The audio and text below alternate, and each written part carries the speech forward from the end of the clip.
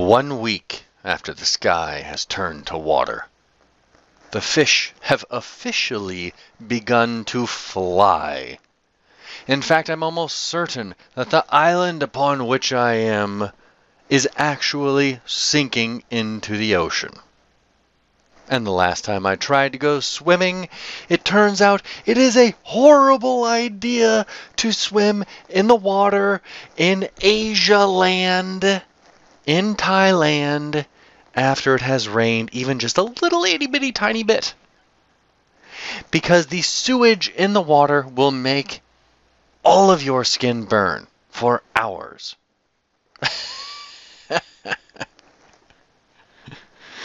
With the fish flying in the sky, and your skin burning, and your melatonin pills replaced with Valium, because everything in Asia land is apparently Valium or Xanax. And the massage parlors that don't actually give massages. 1 week after the full moon party ended, only 2 people died on the beach. A party full of all the bros, but none of the hoes. Where all of your dreams and your hopes and your desires and anything positive just didn't happen. Drowning in blissful sorrow. Well, actually not so much, and kind of like a really nice little Valium-induced buzz. When a whole hostel's worth of people don't realize that their sleeping pills are actually Valium, but the only other thing running is the takeout pizza and the bar, well, you have a nice relaxing week full of rain and occasionally some burning skin from the sewage in the water. The only way that I made it off of this island, on my way out of Thailand, trying to escape from really just all the lies about what Thailand was, I guess in the 80s, I don't know. But trying to escape, failing day after day after day, with more rain and more rain and more rain and more sewage covering the streets. Finally, the airport decides to open on the same night that we magically make it to the center of town. And upon this night the sky opens as if Noah's Ark itself has just been completed and the earth must be flooded. And once again we think, okay, another week in this living, sinking, fish tank, sewage-filled island of Thailand. There were some good parts of Thailand, just not these parts, perhaps. And as the bars remained largely empty and we wandered around trying to find an interesting place or even slightly entertaining place to drink, we walk into one bar. I'll never forget the large-breasted British gal who managed to whack me square in the nuts. Accidentally, of course. And then after that, we get flooded in. Because as I keep harping on about the rain, well, it wasn't made up. So the moment that we were able to escape the hostel from our Valium-induced coma is the moment that we got stuck in another part of the island. With the flights purchased for the next morning. Perfect, isn't it? Whoever said the backpackers were the most intelligent travelers never ever lived. Because we aren't. We're here for the adventure. But it is kind of stressful occasionally, okay? It is. But I have to say there was one thing that saved me this night. On my way to Cambodia. On my adventure out of Thailand.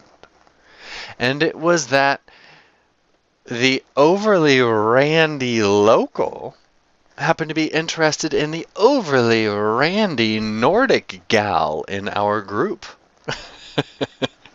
And he happened to have a freaking monster truck. So, this guy is going to sleep with a girl in our group and ends up driving 8 of us back home. And the water really was, I think, just under 2 meters. So around 6 feet. And he managed to drive us home through this. And that is the only reason I was able to escape Thailand. Because the Nordic girl banged the local dude who had a monster truck. Sorry. Let me say it slightly more eloquently. They shared the evening's caress. I like that one more. Apparently, caress sharing gets you a long way. As we get to the airport, it's basically a bunch of refugees. Almost like COVID refugees, but instead this time we are full moon refugees, making our way home from a failed party full of forgotten promises, missed opportunities, overpriced drinks, bros but no hoes, and a few dead people on the beach, if I'm honest. A few dead people. But as they say, it happens every time, right? It's just from the foreigners. Who cares? Well, you care if you're one of the foreigners. I was very happy to get the hell out of Thailand at this point. Oh my good gosh. You know, one of my friends, he talks about Thailand from the 80s, and apparently it was amazing. He refuses to go back now due to all the stories all of us have to tell him about it. Mine certainly don't help. But I make it off the island in Thailand. Then I land in Bangkok for my connecting flight to Cambodia. Ooh, I have so much to say about Cambodia. But we're still in Bangkok airport. Now, when you travel, you need to know that you have the opportunity to make your travels exciting. One little tip for making them exciting. Check if your airport has a lounge. Check if that lounge will let you in. Or if you can buy yourself in there. Wow, did that make sense? No. Or if you can purchase a ticket to get in. No, you don't purchase a ticket. If you can pay your way in. Oh my good gosh. If you can get into the goddamn lounge, okay? Stay in the airport longer. So you want to make your 45-minute connection into a 2.5-hour connection. Why do you want to go to the lounge? Because it has an open bar. And it has mediocre food. So you can fill yourself up on mediocre food, and you can drink a lot of alcohol for a very good price. Between 15 to 50 euros. That's kind of the big price range. But if you're going to be in an airport for a while, and you're going to drink, it'll always save you money. And if you want to make an adventure out of your airport travels, go to a lounge. So I'm on my flight to Bangkok, and as I get into Bangkok and I'm going through whatever the hell processing I have to go through from the stupid little island, I meet a lovely gal from a Nordic country. It seems like this episode is all about Nordics. Nordics are a fun bunch. At least the gals are. The gals are quite fun. We hit it off quite well. We're chatting, we're laughing, we're having a good time. So I invite her to come to the lounge. And we go there and we drink. And we eat, and we drink, and we eat. We share story after story, laugh after laugh. We have a great time together. And now the burden of an airport connection has become the gem of an experience. We have made this otherwise horrible experience, because traveling is actually the worst part of traveling, and air travel sucks.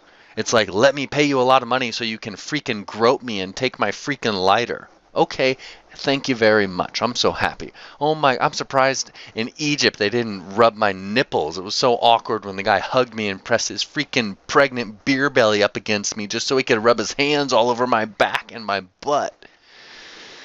Yeah, airport travel ain't so great. I don't even think the lounge in Cairo had alcohol in it, so I couldn't drink away the sadness of the... I want to say groping, but I'm sure they would just call it security procedures. So yeah, Alcohol in the airport, sometimes we need it to wash away those slightly traumatic, more than traumatic, groping security procedures. Okay. let me get out of that. That was this traumatizing thing I don't want to talk about right now. Okie dokie. Um, in some of these countries, they have some repressed feelings that they don't get to express with their own countrymen for fear of being freaking murdered, and sometimes it gets taken out on foreign men. Okay, let me get back on my story there. I just thought of so many things. You guys have so many stories to hear. Okay, let's pull it back to Thailand. Because this is an experience that I enjoyed and I wanted. So we're having an amazing time in this lounge, and this is really what travel is about, is to share these beautiful experiences with people. And it doesn't hurt that we enjoyed our time together immensely, and that we perhaps shared a caress or two in the airport. And that's really just the cherry on top, I have to say. A beautiful meeting between two, let's say, at least interesting travelers as they go about their separate ways, and they share a brief moment in time where for that period everything is aligned. The stars have been so perfectly aligned for them to come together to meet and to share a moment and an experience.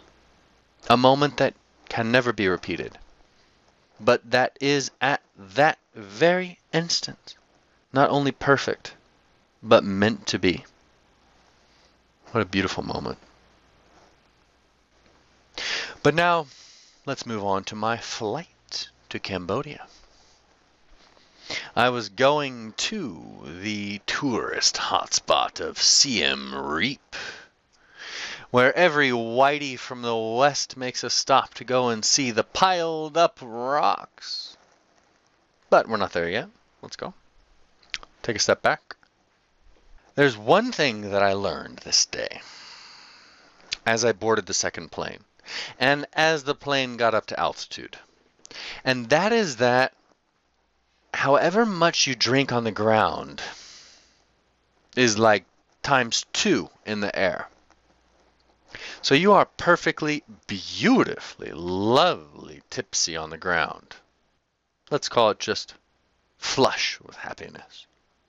And you get on the plane, and it gets up to altitude, and you become bonkers, blackout drunk, and pass out in your seat on the tray table in front of you, and then the guy next to you is holding your tray of food the entire time because for some reason he feels the compulsion to hold it for you, and only when you're landing and the stewardess pokes you in the head enough to wake you up from your blackout that you never expected to happen because you didn't realize that things change when you go up to altitude, then the guy next to you hands you your tray of food and you're wondering where the fuck you are. You don't even know what planet you're on, let alone country or city that you're about to go to. Remember, you just spent 1 week taking Xanax and Valium instead of the normal sleeping pills and accidentally getting drugged up from the Thai pharmacy. While your little village island was flooded in, and the moment that you stepped in it, all of your skin burned from feces, and now you're flying in the air, and you meet an amazing gal, and then you're flying to Cambodia, and you just black out. Yeah. Trauma.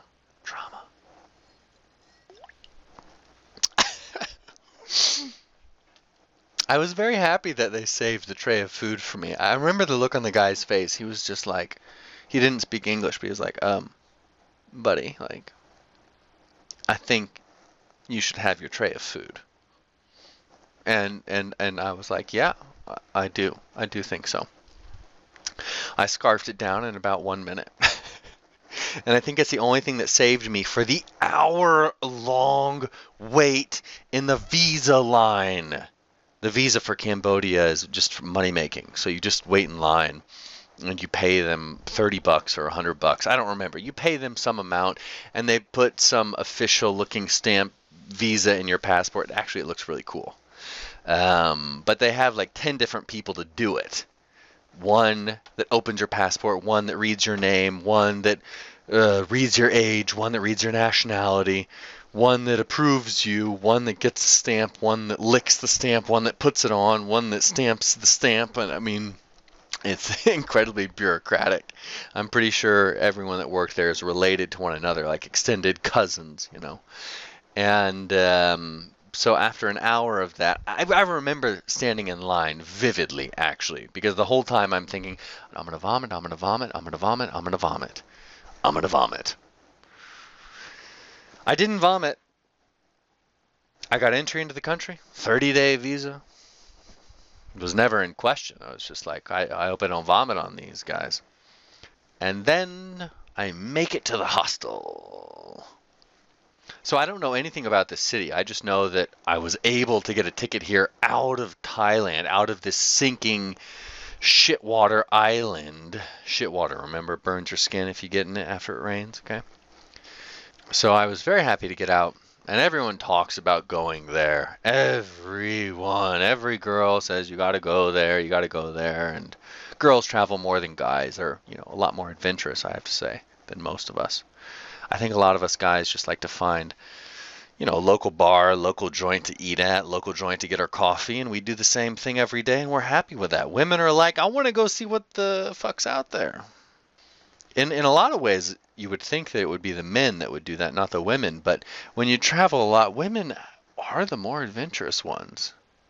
Except for at the edges. The edges, it is the men. It's the Australian men who do the craziest stuff. They do take the cake on that. But I'm getting away from my point. All right, let's go back to Cambodia. So a bunch of people told me to go there, so I go there. And I get to the hostel, and the hostels in Asia, there's something interesting about them. So you travel in Europe and you go to the hostels. A lot of them are shitty to mediocre. Very few are good, and the ones that are good, and I mean really good, cost a lot of money. In Asia, it's the other way around. They're almost all good to amazing and really good prices. And I go to this one that looked like it used to be the mansion of some corrupt local official, and it has an indoor pool. It's the coolest place ever. On the second floor, on part of their gigantic, weird little balcony covered area, they have a pool table, a real one, a good one, a functioning one, a full-size one. You know, sometimes accommodations will have a pool table from 40 years ago that has one ball and half a stick. There's some joke about a retirement home and a guy that took Viagra in there for that. One ball and half a stick, I don't know. But anyway. It's an amazing place in this city, and I have no idea what the hell is here. All I know is that I've made it to a safe, warm, comfortable bed in a nice place where people are smiling. They appear to be happy to see me, and I'm out of this sinking shit island in Thailand. I knew that I was somewhere that I had never in my life ever expected to be. By default, that already makes it an adventure. No matter what was going to happen, I was going to see something new, something that I didn't ever know existed the day before or that morning even. I was going to have an experience. And I had 30 days to have this experience. That is all that I knew. God, how exciting is that? We travelers occasionally take this for granted when we're in the middle of it, when we're in the middle of the shit. But now, looking back on that, how, gosh, amazing is that? You fly to a new country with a new language, a new culture, and a part of the world you've never been to except for a little bit in Thailand. You have no idea what's there. All you know is that you're hungry for an experience. And you're going to get it. Next up, we go to Cambodia. Cheers.